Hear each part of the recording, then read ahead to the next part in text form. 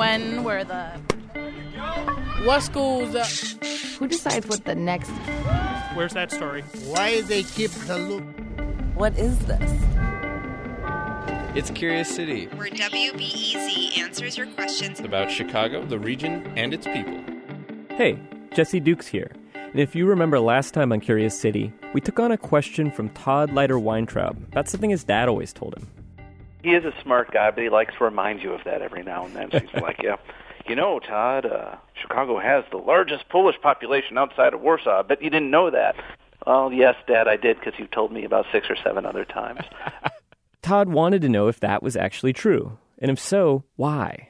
And what we learned last time is Chicago is probably the number 3 Polish city outside Poland. But if we're talking metropolitan areas, then the Chicago region does have the largest Polish population of any non-Polish metro. We have close to 900,000 people of Polish ancestry, and they've shaped life here in big ways and small ways. There are 52 Catholic churches with Polish masses. We have Polish diners, a respected Polish history museum, even a Polish yacht club. So now I'm taking on the second part of Todd's question. Why did so many Poles come here to Chicago, and why did so many stay? Our go-to expert is Chicago historian Dominik Pacyga, a Polish-American himself. We spoke in the WBEZ studios about what kept drawing Poles to Chicago over and over again. We also asked Polish immigrants to share their stories of coming to Chicago. I spoke to some of the people who called in, and you'll hear me play excerpts of those interviews to Pacyga so he could explain how they fit into this larger story. To set the scene, you need to know that while Poland is its own country now, for a lot of its history, Poland has been occupied by neighboring countries. In the mid-1800s, when all this begins, Poland was divided up between its more powerful neighbors, Russia, Prussia, and Austria-Hungary. By 1860, the Polish peasants had gained the freedom to migrate from their respective countries and look for work. A huge migration of Poles began in the 1860s. Pacyga says by that time, Chicago was growing faster than any American city. Chicago was many different things in the 19th century. It was sort of the Cupertino of the 19th century. This is where people came with ideas and tried technology out. And Silicon Valley. Yeah, in 1848, the railroads ran out to Oak Park. By 1851, they were the center of the railroad industry. And this, of course, created thousands, hundreds of thousands of jobs and brought millions of people eventually to these shores, especially to Chicago. You had the stockyards here, you had the tanneries, you had steel mills. Tremendous industrial growth in the 19th century just attracted people into low-paying, unskilled positions for the most part, but enough to put some money on the side and send it either back to Poland or to invest it here. Then you have the chain migration issue. You send for your cousin, you send for your girlfriend, you send for your wife, you send for your mother. You bring them in. It's sort of a chain of connectedness. So once it's established initially. Yeah, once it's established initially, and of course in Chicago it's established initially on the northwest side in the area that we now call Wicker Park, but we often used to call Stanisławowo, which is the parish of St. Stanislaus Kostka. So that first economic migration really got Chicago's Polish population started. And that's a big part of answering our question about why we have so many Poles. But that migration ended in 1924 when the federal government restricted immigration from Eastern Europe.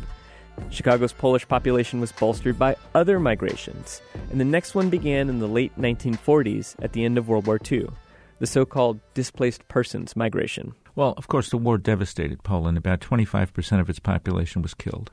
Many Poles were moved into Germany to work in labor camps. They were slaves, basically, to the Reich, and these people had no place to go. So the United States opened its gates, and I think about 450,000 Poles came to the United States. Many of them ended up in Chicago. They knew they had a cousin someplace on Milwaukee Avenue or Archer Avenue or along 26th Street, and so they came to Chicago. And these displaced people rejuvenated, in many ways, Polish institutions. So this is an excerpt of an interview I did with John Guslowski, Polish-American poet from Chicago, no longer lives here. His family came to the U.S. in 1951. He was born in a displaced persons camp, I believe in Germany. So he's telling a story about how his family was able to come to the United States in the first place and where they ended up. There was a farmer outside of Buffalo, New York, who paid for all of our passage over. and we were brought to America by the U.S. government on a former troop ship, the General Taylor.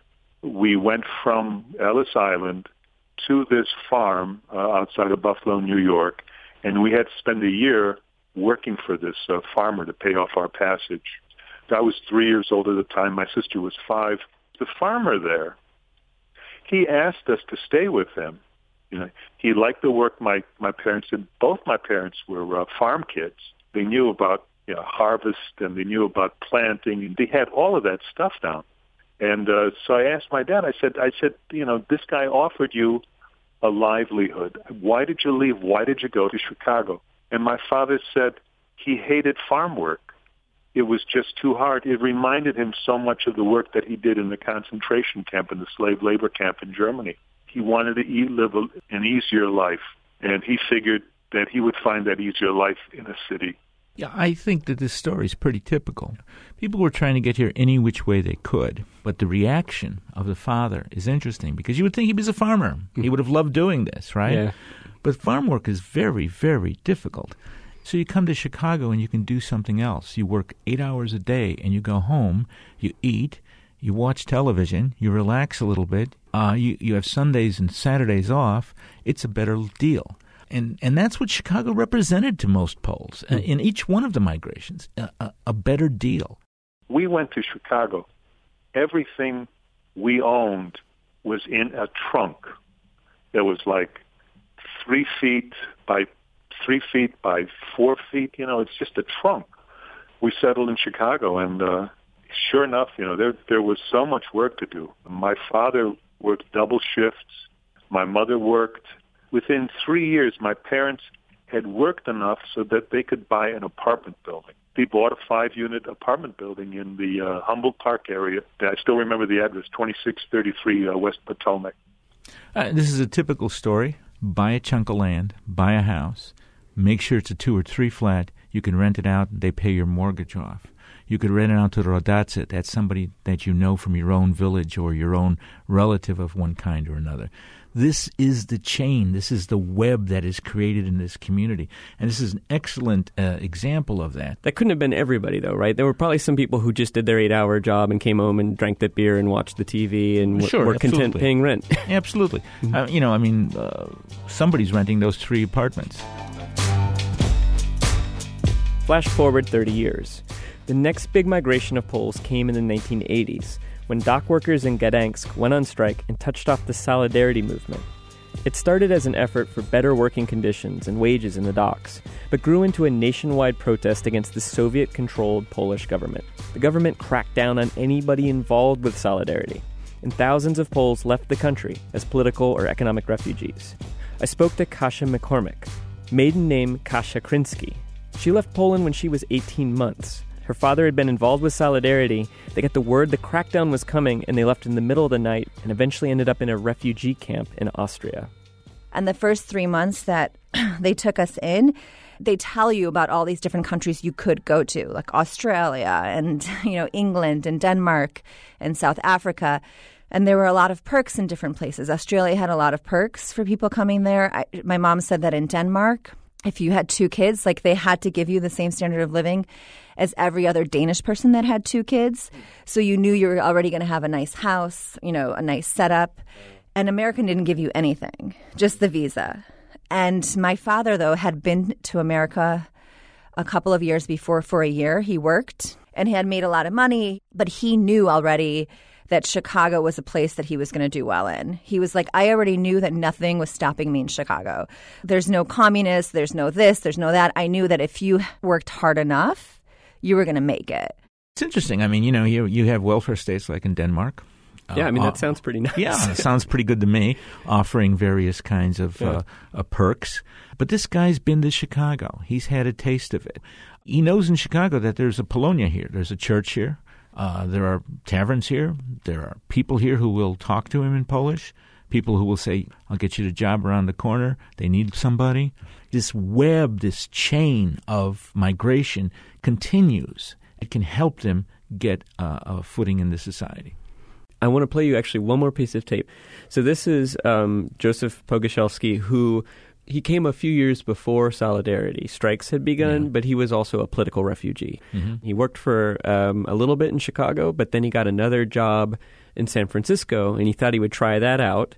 Then he had a few days vacation, so he came back to Chicago. It was Christmas coming when I come back for Christmas to Chicago, like midnight mass and to church and all people. I said, outside the Poland, I can live only in Chicago. I can travel. I can go everywhere. But I was walking from where I live, and was a little bit snow, and remind me completely like when I was in Poland. Well, this is Chicago's home. It's Poland elsewhere. People can lay their roots down here. So here's Mr. Pogorzelski's going off to San Francisco. It's nice in San Francisco. I've been to San Francisco. It's warm. But this is home. And it reminds him of Poland. The snow, the people, the stores. So you have this connection that makes Chicago home. And that's very important for most people.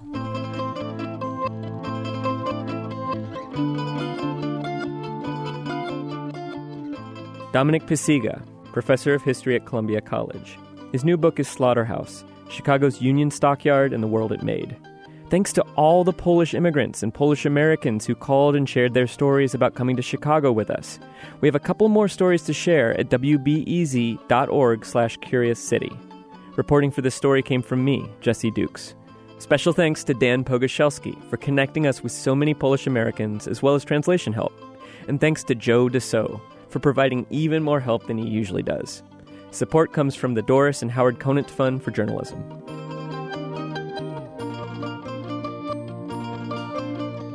Curious City is supported by Goose Island. Since 1988, Goose Island has been following their curiosity and have been committed to brewing beers for Chicago that are celebrated worldwide by beer critics and beer lovers alike.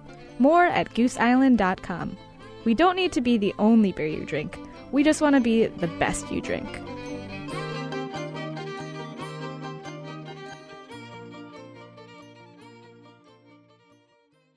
Next time on Curious City, think of the jobs you'd expect to find in the city of Chicago's budget, like police officer, paramedic, or alderman. One man found something unexpected. I was just scrolling through and I saw blacksmith.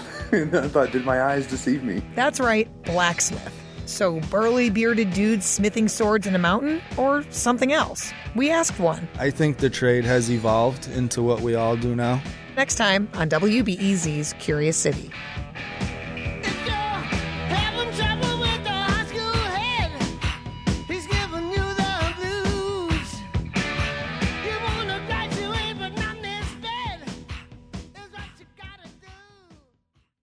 Sometimes you just need a quick overview of the news. Meantime, it was chaos today at the Chicago City Council. A Chicago cop with a controversial past is running for judge. Other times, you're looking for a deeper understanding of what's going on in the city. Wow, no one has asked me that question. The Rundown podcast has all of that, and it's Chicago-based, so you know what's up in your neighborhood and across town.